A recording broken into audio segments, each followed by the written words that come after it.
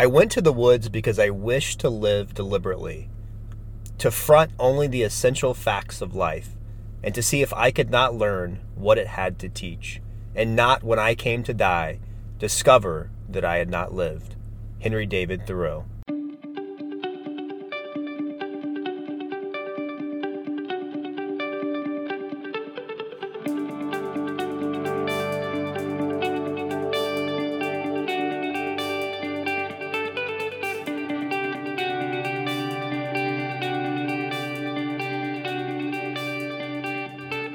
Hey friends, welcome back to Intentional Living and Leadership with me, Cal Walters.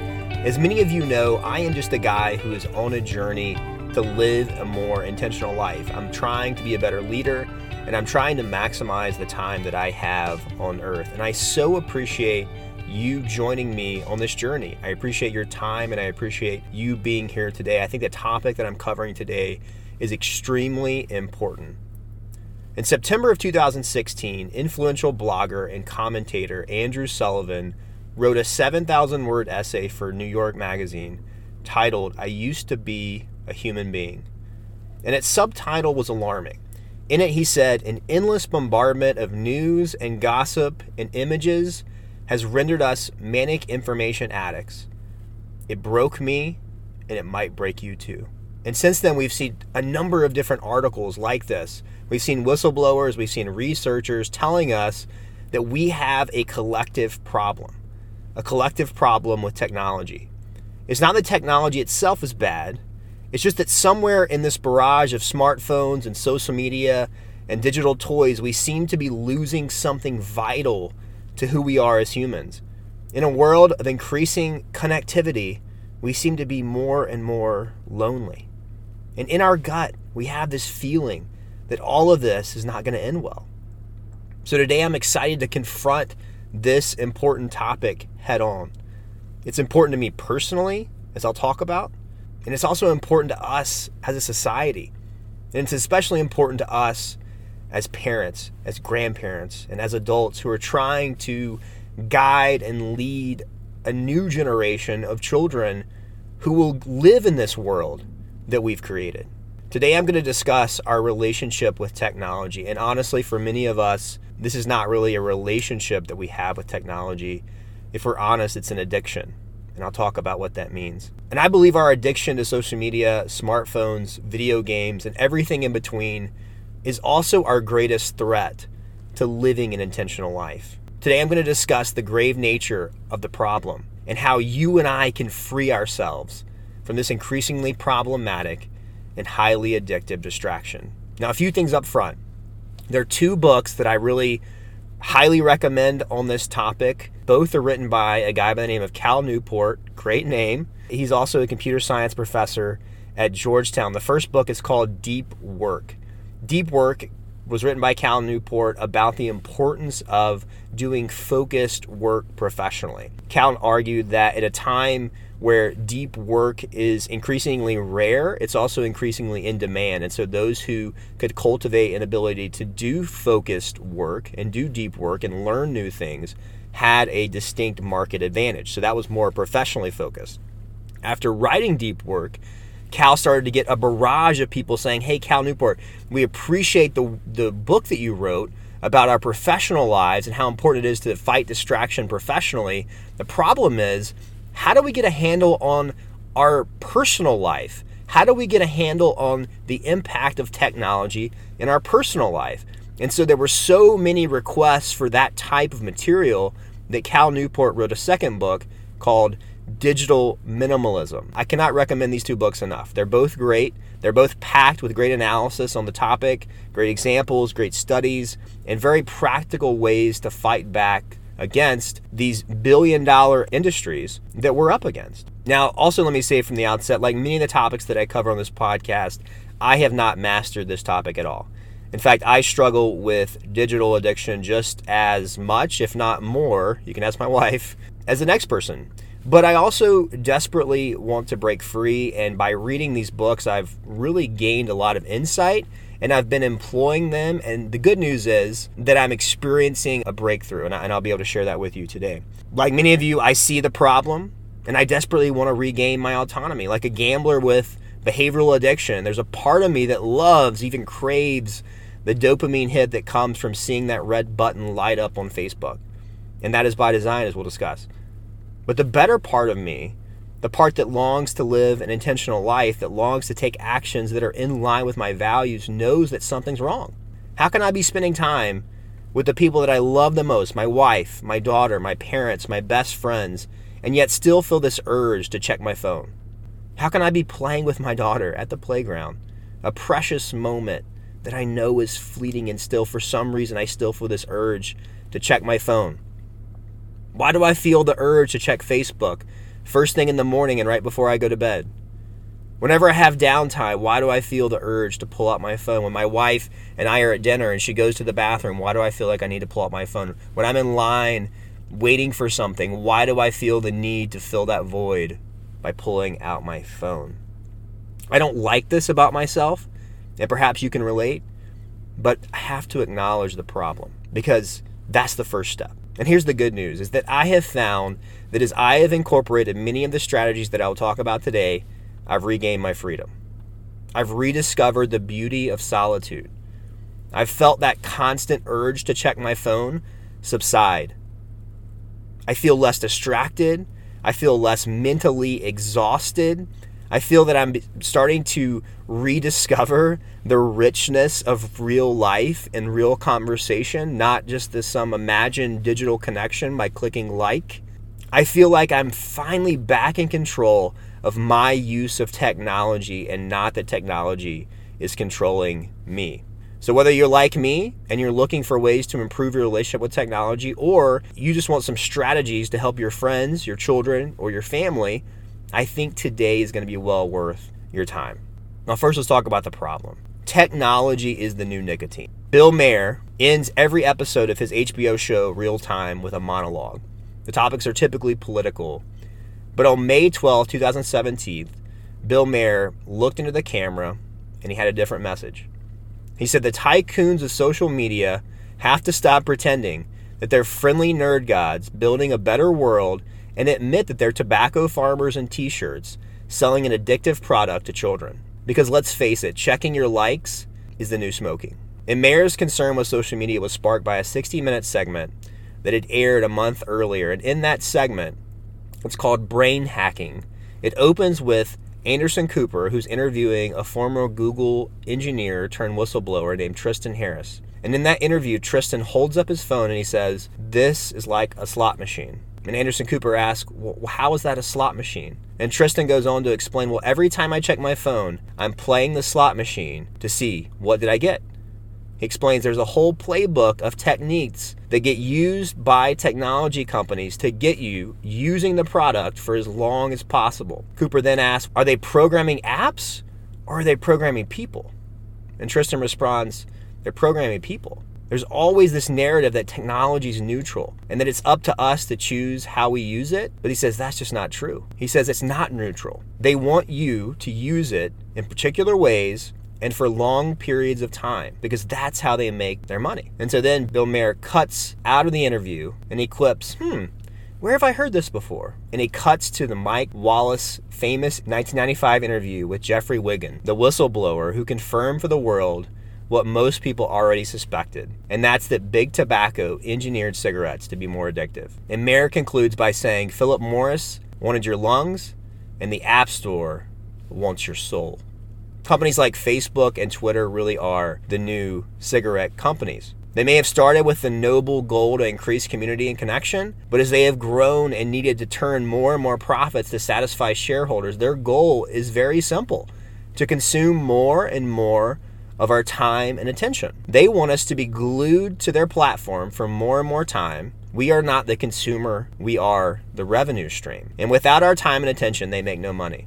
Now, many of us bought smartphones and we signed up for various social media platforms without fully knowing the effects that it would have on our lives.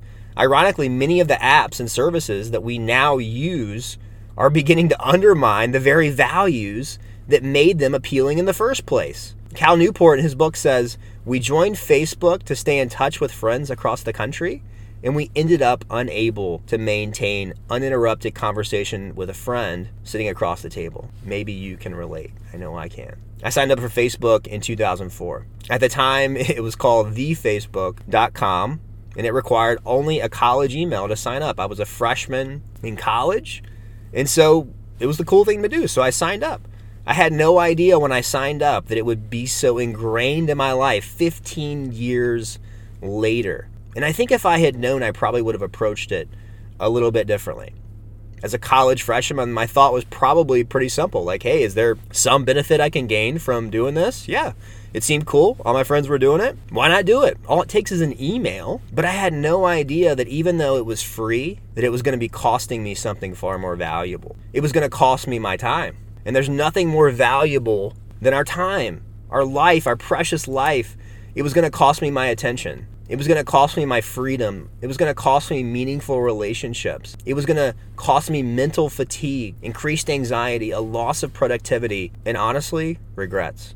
3 years later, in 2007, Apple released the iPhone. And at the time, the iPhone was not revolutionary in the way that we think about it today. The iPhone was simply revolutionary in that it combined for the first time the iPod and the cell phone into one device. So you no longer had to have your iPod for your music and your cell phone to make phone calls and text messages. It was all now one device. And that's what Steve Jobs did in his dramatic announcement. It was not pitched to us as this all-consuming box of chatter and distraction that would be ever present in our pocket and in our life. And I remember I was one of the first people of my friends to purchase an iPhone. But because many of my friends didn't have an iPhone, I started to notice how strong the pull was for me to check my phone and be on my phone. So after a year or so, I didn't like the way I was acting with my phone. And so I traded it in for a dumb phone, for a phone that really didn't have the type of technology that the iPhone did. And I started to sense I was regaining my freedom again. So I had a dumb phone for a year or so, but then I started to notice that all these smartphones were getting smarter and smarter, and all my friends were getting them. Now they had GPS on them. Many of the social media apps were now transitioning to being focused onto mobile apps. And then I started to see how much better the cameras were and the convenience of being able to look something up whenever I needed it. So after a year or so of having a dumb phone, I jumped back onto the smartphone bandwagon. And I've had one ever since. About a month ago, I was in the car with my 5-year-old daughter, Georgia. It was just her and I in the car, and she was trying to talk to me. But I had my phone in my hand, and I was looking at it. I don't even remember what I was looking at, what seemed so important. But my daughter got frustrated. She said, "Daddy, I'm trying to talk to you." And frustrated, she said, "Daddy, why are you always on your phone?" And in that moment, it hit me. Why was I always on my phone? Why do I feel this urge to look at my phone when my precious daughter is trying to talk to me and get my attention? My 5-year-old daughter was asking the right question, a question that I should be asking myself. "Cal, why are you always on your phone?" So I made up my mind. I said, I'm going to change. I'm going to discover why I'm doing this, and I'm going to make changes. I'm going to free myself from this urge to always check my phone and be on my phone. And as I've done the research, as I've gone through this discovery, I've learned that I am not alone. In fact, the average person will spend 5 years of their life on social media. Think about that. Think about what you could accomplish in 5 years. Imagine someone standing up at your funeral and saying, "Yeah, he lived a great life. He spent 5 of his precious years staring at a screen, scrolling through Facebook, watching YouTube videos." None of us want that. And yet, unfortunately, this number is on the rise. And although 60% of Americans think that they touch their phone only 100 times or less per day, the reality is that the typical user taps, touches, or swipes their phone a staggering 2,617 times per day. 2,617 times per day, people tap, touch, or swipe their phone. The average time spent on smartphones and tablets is 261 minutes a day. That's 4 hours and 33 minutes per day.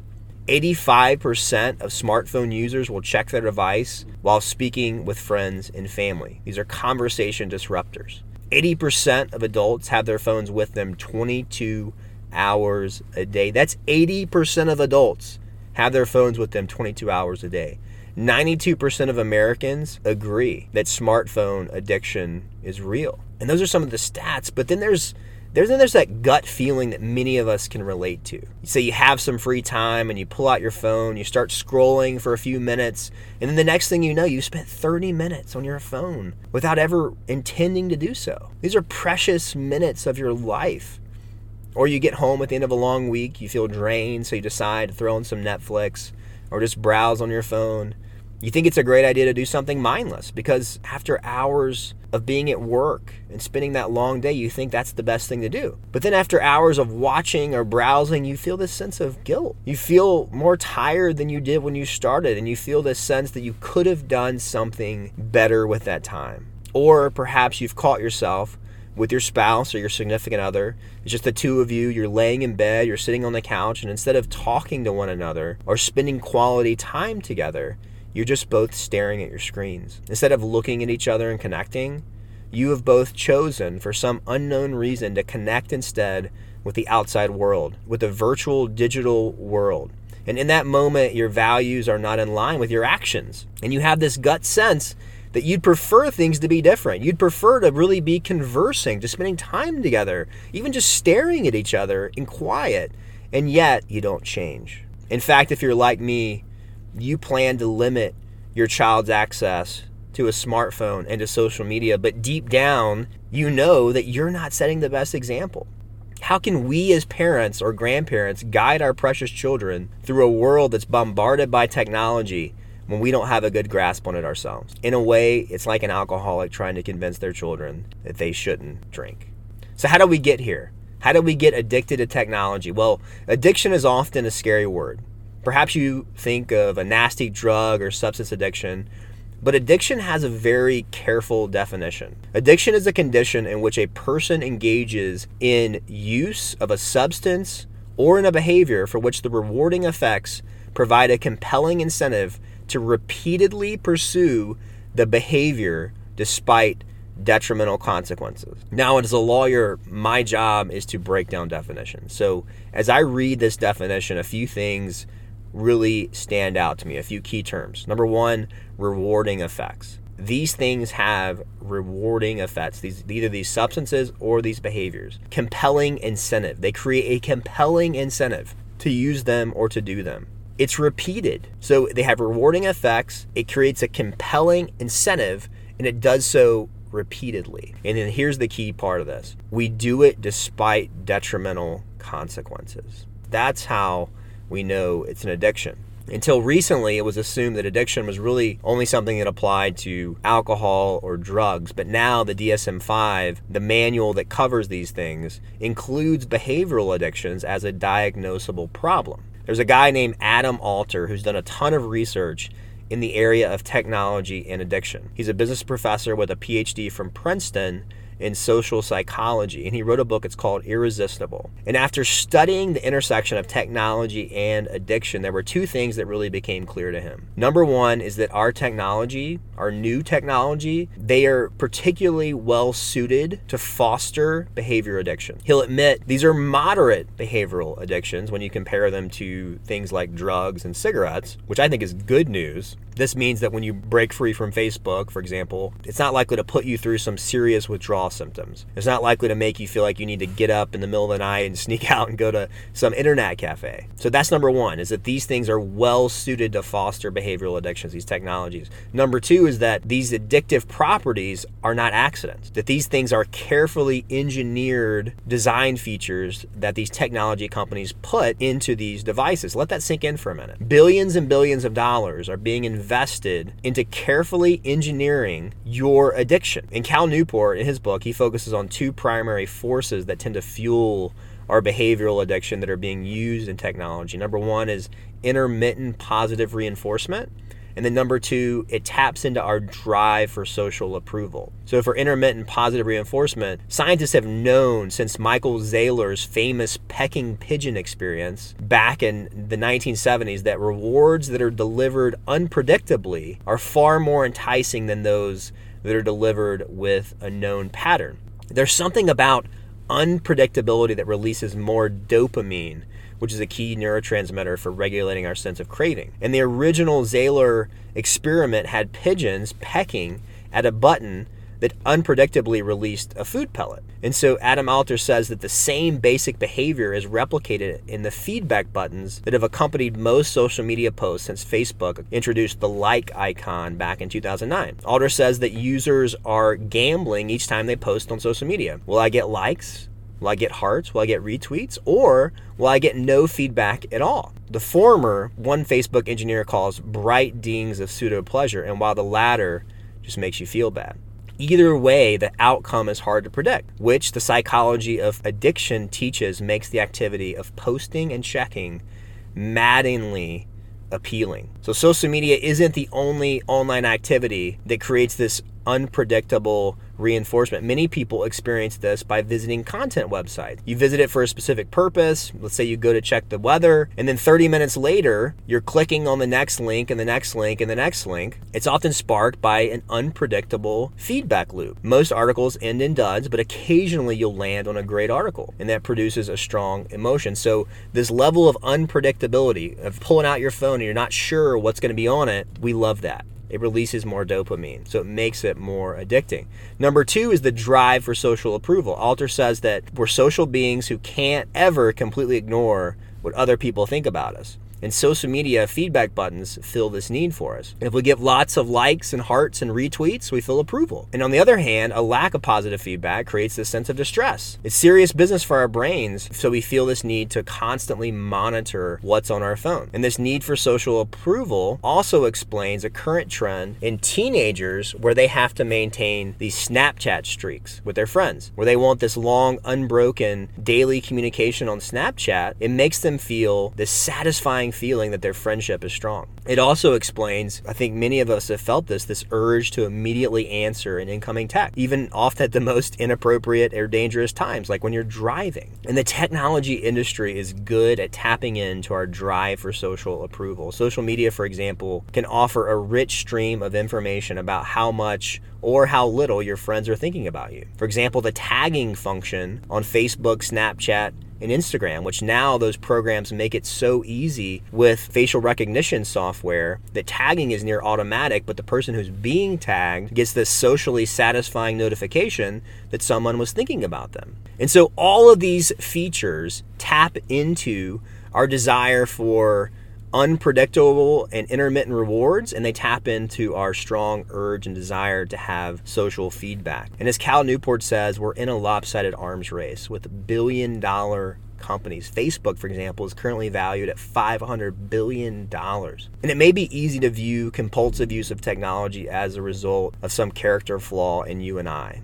And obviously we have some ownership of our use of technology, but we have to realize that this is also a result of a massively profitable business plan. I mean, many of us, when we signed up for these products, we didn't fully realize what we were getting into. We still often too naively think that we're just playing with fun gifts that are handed down from the nerd god. So here's the main takeaway for today. Now what I want to do is I want to transition from the problem and I want to talk about solutions, because there's good news. There's good news for those of us that are really willing to put in the work to get back our freedom and to get back our humanity. So if you've tuned me out for the last few minutes, I want you to hear this, please. I am not advocating that we be anti-technology. Instead, I am advocating that we step back from this naive approach that many of us have taken towards technology, that we clear our heads, that we feel the beauty of a technology detox, and then we reapproach technology in a very deliberate, intentional, and careful manner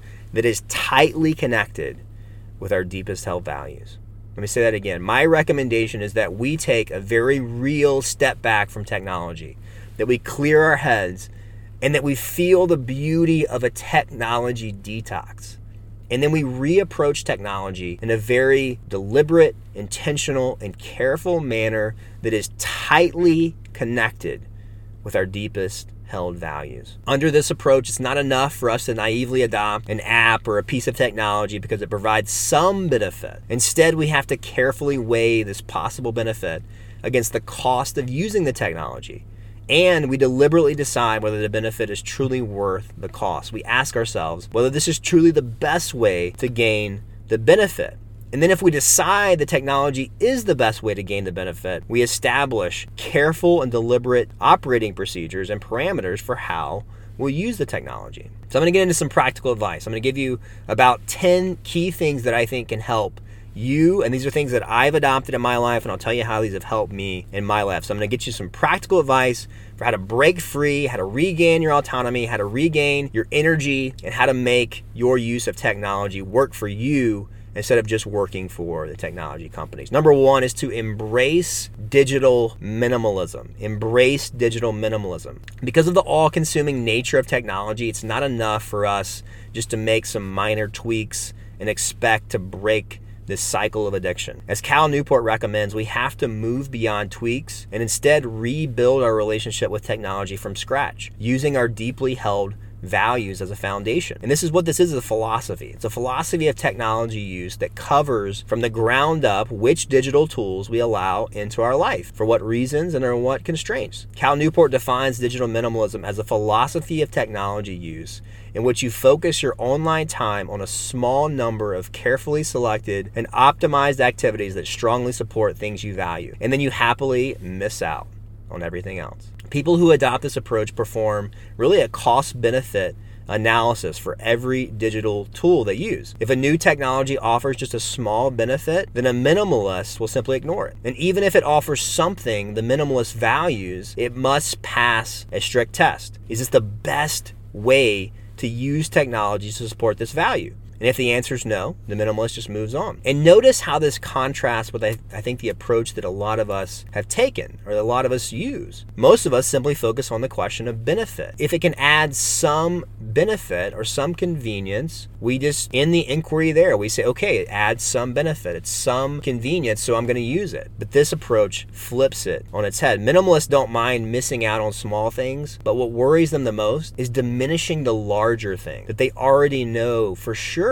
make a good life a good life. Digital minimalists also think of cost differently. They know that something may not cost money, but it may cost them something much more valuable, precious minutes of their life.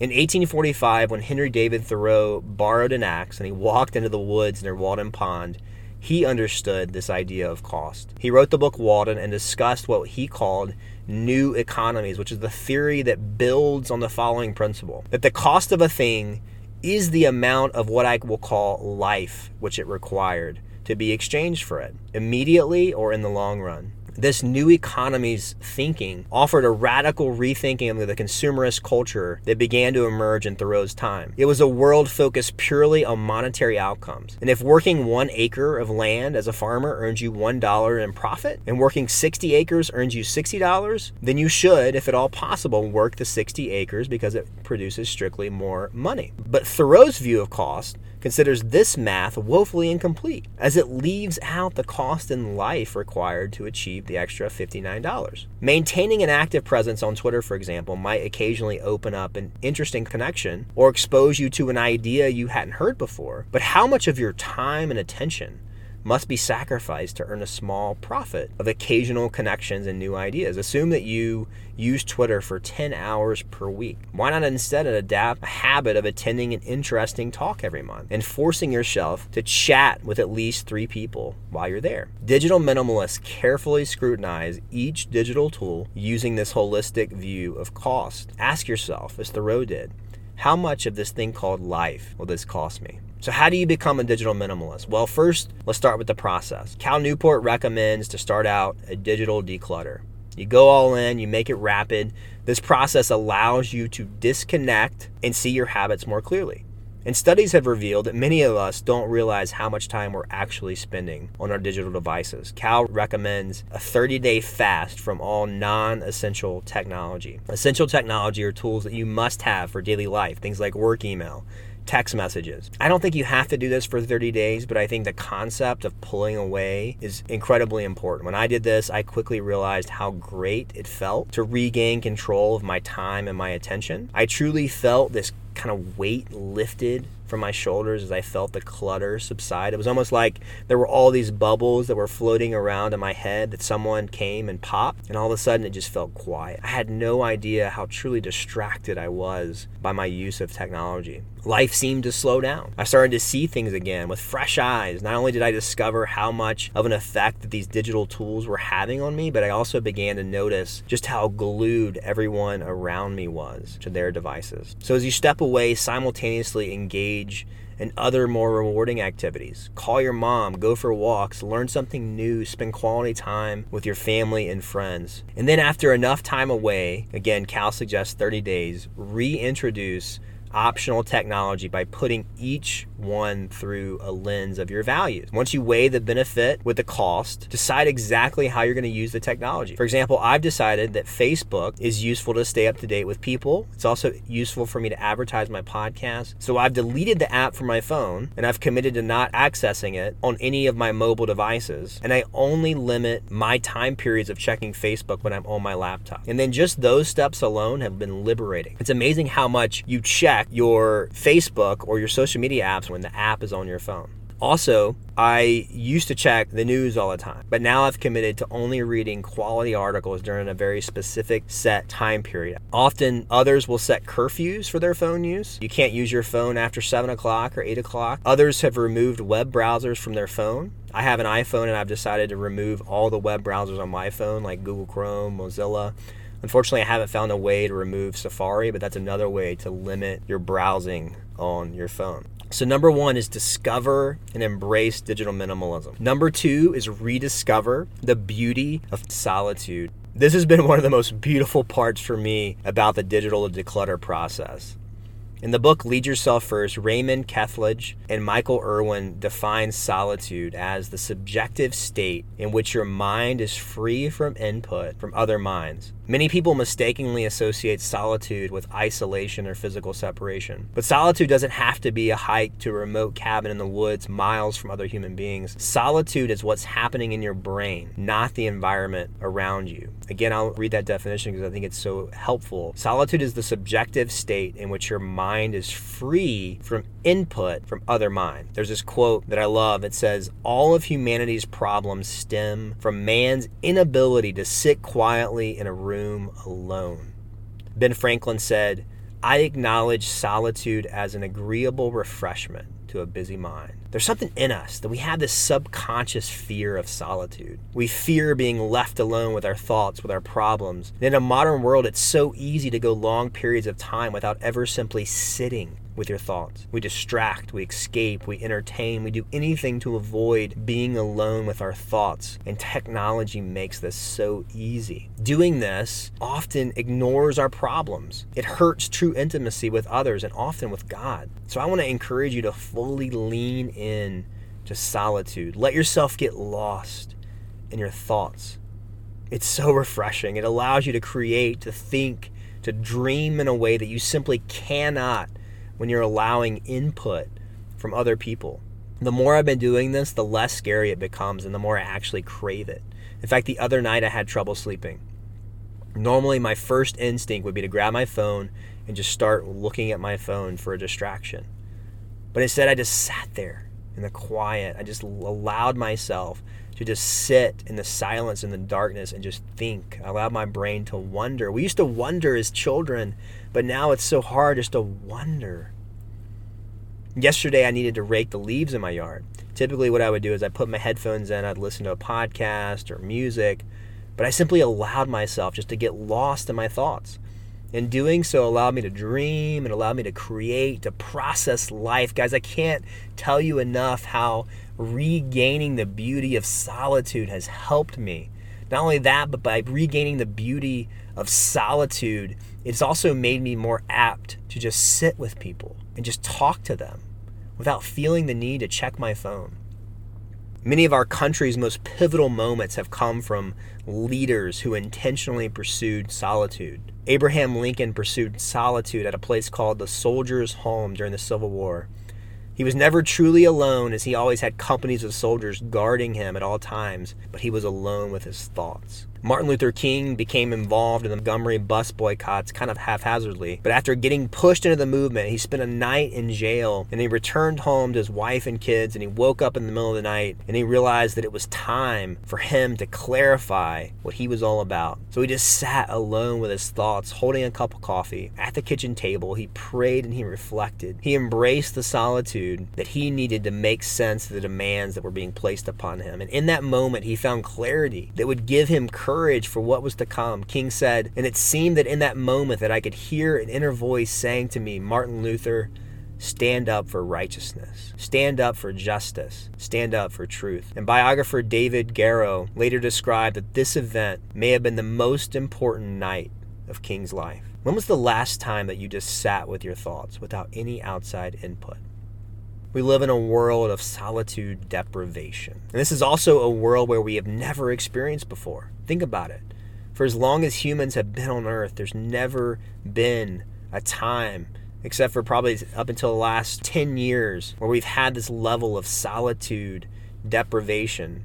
10 years ago, it was inevitable that you were going to have moments with just your thoughts. And solitude brings us the ability to clarify hard problems, to regulate our emotions, to build moral courage, to strengthen our relationship. Honestly, I don't feel that we fully understand how this solitude deprivation is going to affect our world. One of the best ways to study this and to study the effects of solitude deprivation is to study young people that were born after 1995, the first group to enter their preteen years with access to smartphones, tablets, and persistent internet connectivity. And the statistics are not good. In fact, they're alarming. A 2015 study by Common Sense found that teenagers were consuming media, including text messages and social networks, 9 hours per day on average. Seemingly overnight, the number of students seeking mental health counseling massively expanded. The standard mix of teenage issues of the past, things like homesickness, eating disorders, some depression, have now been dominated by something that used to be relatively rare, anxiety. For young people born between 1995 and 2012, rates of teen depression and suicide have skyrocketed. According to Jean Twenge, a psychology professor and one of the world's foremost experts on generational difference in American youth, it is not an exaggeration to describe this group as being on the brink of the worst mental health crisis in decades. And as a father, this breaks my heart to know that this is the world my daughter will have to navigate. We have to fight against solitude deprivation in our own lives if we ever want to lead our children and grandchildren as they navigate this new world of constant connectivity. We need solitude to thrive as human beings. And in recent years, without even realizing it, we've systematically reduced this crucial ingredient from our lives. As Cal Newport says, simply put, humans are not wired to be constantly wired. I think that as you disconnect, that you're going to love your reconnection with solitude. Next, I want to encourage you to choose, number 3, choose real world connection over digital connection. Studies have shown that the more time that you spend on social media, the less time you will spend engaging in real human connection. The more you're on social media, the lonelier you become. In fact, someone in the highest quartile of social media use was 3 times more likely to be lonelier than someone in the lowest quartile. And in other words, we trade likes for phone calls. As we embrace digital minimalism and we rediscover the beauty of solitude, another effect that I've seen is a newfound willingness to pick up the phone and to make phone calls. I used to do this all the time. In fact, I used to have conversations with my friends and my family members for hours on the phone. But for some reason, over the past several years, I've struggled to want to pick up the phone. I've traded meaningful conversation over the phone and in person for just simply scrolling on social media platforms. And I don't have to convince you that real-world conversations are more valuable and meaningful than connecting through social media. So if you're like me and you've been a heavy social media user and found phone calls harder to make, you may rediscover a love of true connection when you step away from your social media. Number 4, pursue high-quality leisure activities. As you're limiting your amount of time you're spending on technology, replace that with high-quality leisure activities. In his book, Cal Newport uses examples from people that have reached financial independence early in life and have shifted their focus to these leisure activities. He encourages us to focus on things that are demanding over things that are passive. Use your skills to produce something valuable in the physical world, crafts, fixing something, building something. Engage in social activities intentionally where you connect with people. Contribute to society. Replace the time that you've been spending on social media to make an impact, to be intentional about that. Learning. I have a goal to read a book every 2 weeks. And the amount of time that I've now gained from being addicted to my phone is incredible. And then, of course, maybe these low quality leisure activities, as Cal Newport says, things like Facebook, Netflix, video games. You can still do those. Just schedule them so they don't dominate your time, so they don't just fill the void. Schedule them for specific periods of time. Next, I want to encourage you, number 5, delete social media apps from your phone. I deleted my Facebook, I deleted my LinkedIn, Twitter. I had TikTok, even though I never used it. It was kind of like the cool thing to do, apparently, so I deleted that. I encourage you, delete all of your social media apps from your phone. What it does is it makes that habitual checking so much harder. And I have found now I check Facebook, really, and LinkedIn are really the only 2 things I check from my laptop during specific periods of time. And it's amazing how it's cut down on my use of social media. I checked yesterday. My screen time, and it's embarrassing to say this, my screen time from doing some of these tricks was down yesterday 3 hours and 22 minutes. 3 hours and 22 minutes of my life I got back yesterday because of these tricks. Number 6, I want to encourage you, forget your phone. Get in the habit of just leaving your phone or forgetting your phone. We used to live in a world where people didn't have phones all the time, and we were fine. You're going to be fine. I just want to encourage you, this past weekend, my parents were up, and there were several times where I just left my phone. I just left my phone at home. My wife had her phone, and I just left it. And it was incredible. I was able to focus. I was able to think. I was able to converse. And it tells those people you're with that they are the most important thing to you. So leave your phone at home. Leave your phone in the car. When you get home from work, leave your phone in your car and just go inside and spend time with your family. Or go inside and put your phone in a drawer. Turn it off. Get in the habit of just leaving your phone. Next, use the You Do Not Disturb feature on your phone. It's awesome. Whenever you need to get some real quality deep work done, or you just want to spend some quality time with a person, just simply put the Do Not Disturb feature on your phone, and that way that you get no notifications during that period of time. It's a great way, it's a great alternative, just leaving your phone, just put Do Not Disturb. Get in the habit of making those intentional decisions to limit the impact of technology on your conversations and on your time with real people. And then schedule times to batch these digital tools. Schedule times to get on Facebook if you want to continue to use Facebook. Schedule times to get on Instagram if you want to continue to use Instagram. Schedule times to watch Netflix if you want to continue to watch Netflix. I want to encourage you to join the resistance movement, this attention resistance movement. There's actually a growing group of people, and many of you may have already started down this road, or you've already done things, maybe unintentionally, of trying to limit your technology use. But there is a growing group of people in our country and in the world who are seeing the problems of technology and are resisting it. And then finally, I want to encourage you to track your progress. The iPhone at least has this feature of screen time, and it will show you how you use your time. Most people don't think that they're using their phone as much as they actually are. So I encourage you to use those functions on your phone, on your laptop. There's plenty of them out there to track the amount of time you're spending so you get a true sense, and then track your progress. It's been really neat for me to see, wow, I am spending so much less time on my phone, and it's encouraging. Not only do I feel the physical effects, I feel more energetic, I feel less fatigue, I feel less distraction, I feel happier, I feel more focus, all of those things. But it's also neat just to see, man, I'm spending objectively far less time on my phone.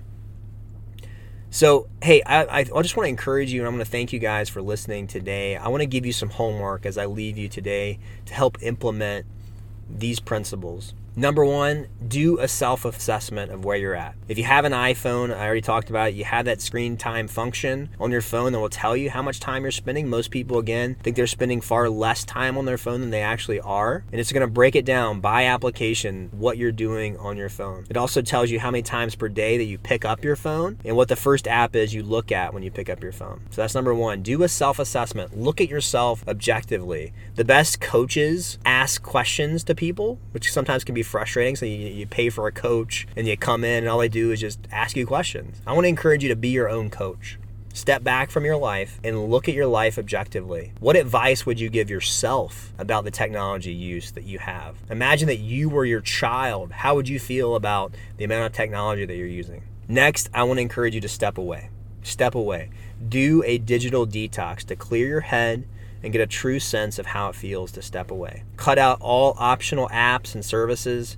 30 days is what's recommended by Cal Newport, but I just encourage you to use whatever time you can, but make it set up front. Commit to it. A week, 2 weeks, 10 days, whatever it is, set a time to digitally detox from technology. And as you're detoxing, be intentional about pursuing more meaningful activities. Is it time to learn to play the guitar? Is it time to read more? Lean into solitude. Spend quality time with your loved ones. Feel the beauty of not being drawn to your phone.